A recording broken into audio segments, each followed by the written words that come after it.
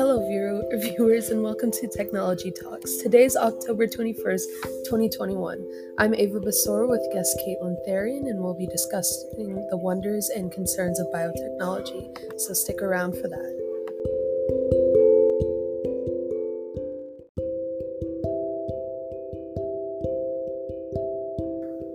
Biotechnology is not an unattainable cyberpunk ideal. It's everywhere. Your neighbor has an insulin pump. Your aunt has a pacemaker. There's groundwater treatment plants and artificially grown produce. Biotechnology is simply the marriage of two phrases. Bio, the Latin root for life, and technology, referring to any man-made development or tool. There are four categories of such technology: medical, industrial, environmental, and marine.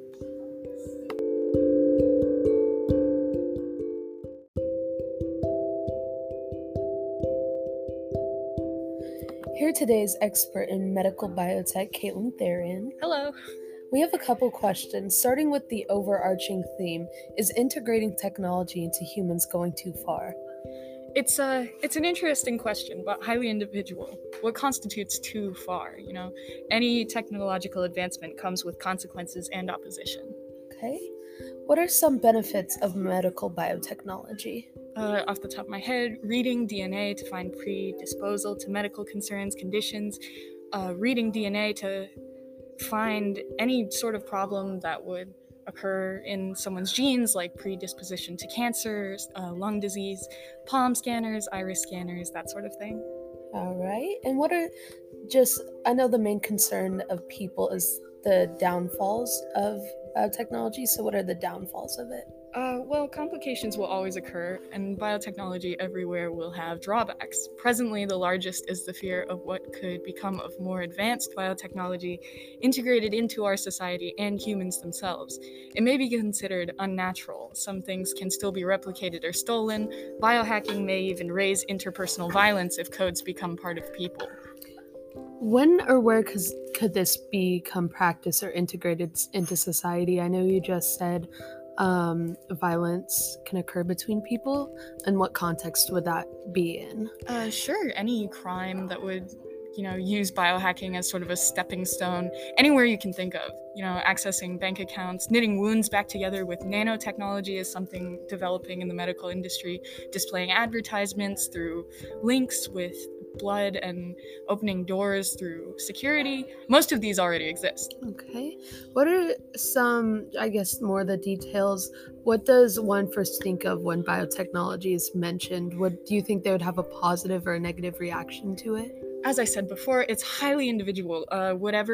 If you're more into the Star Trek-y sci-fi, you might think it's neat. Some of you might flinch. You might think of gene therapy, designer babies, spores used as chemical weapons in Hollywood. The possibilities are really endless. So what is the aim of medical biotechnology?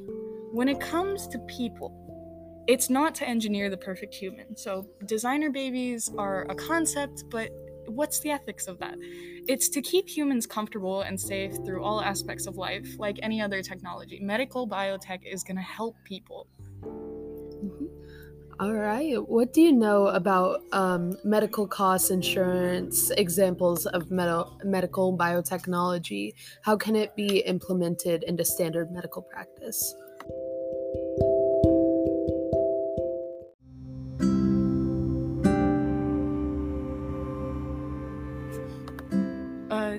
I know most medical biotech can be used in injury treatments and can be covered by certain types of medical insurance. CM&F has biomedical technologist professionals liability insurance, which is a mouthful, as do many other popular firms, which can save patients up to 5% of their funds on biomedical operations and such other such procedures. Yeah, that's fantastic. I really think that that's more the realistic approach, but do you have a stance on the ethics of locator chips in babies, credit cards, information in your wrist, or other invasive markers in biotech?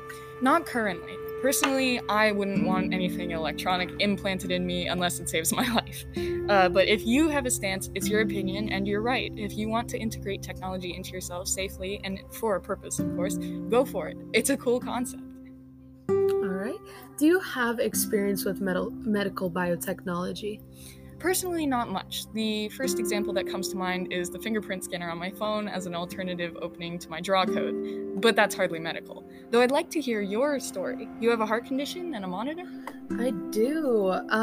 So every 6 months I have to wear a heart monitor, and really thinking about it, it would be technically considered biotechnology, because it is a live time scanner. It's basically a live EKG of my heart, and if anything is going on, a tech can go onto their computer and see what is happening, and it'll live report everything to my doctor. So when people think of biotechnology, like you said earlier, they will think of like designer babies and credit cards being implanted in your hands. But it's really just like real life things. Like your neighbor could have an insulin pump, a pacemaker.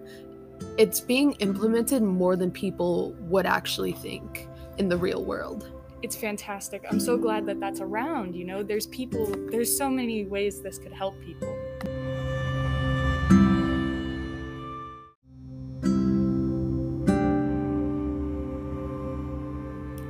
So knowing that the general population doesn't have the best opinion on biotechnology or thinks that it's wrong, why would some people be uneasy about medical biotechnology, in your opinion?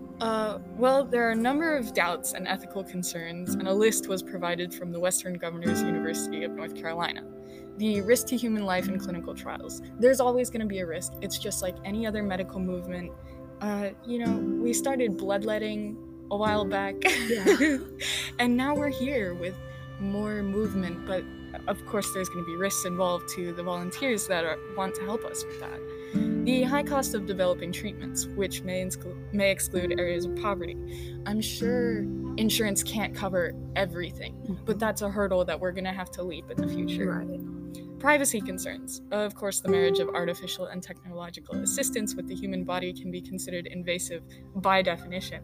But as medical biotechnology continues to advance the ability to read genes, insurance companies, doctors, and governments will have to come up with new programs and privacy tactics to match all the new needs that will arise, say representatives from the WGU. So we're gonna get there. Eventually, we'll make it there.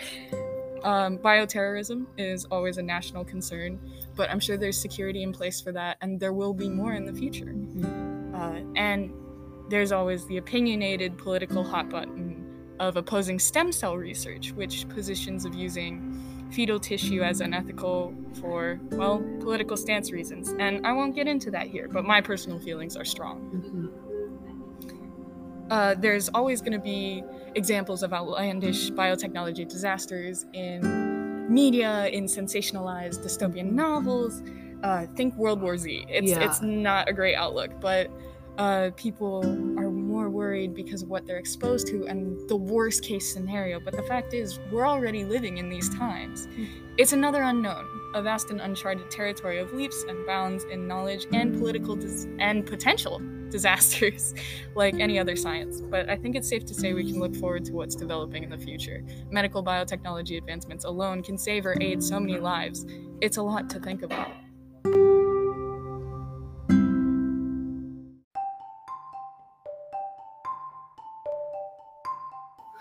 Now that you mention it, I know you brought up World War Z as like a kind of dystopian example. As you were saying that, I was thinking that at the end of the movie, they actually used biotechnology to kind of save everybody. It's a great movie, but I kind of like that comparison, and I think that is very good to put that in there. Thank you. All right. Thank you so much for joining us, Caitlin. This has been Ava Basor on Technology Talks. Have a great day or night wherever you are, and take care of your tech.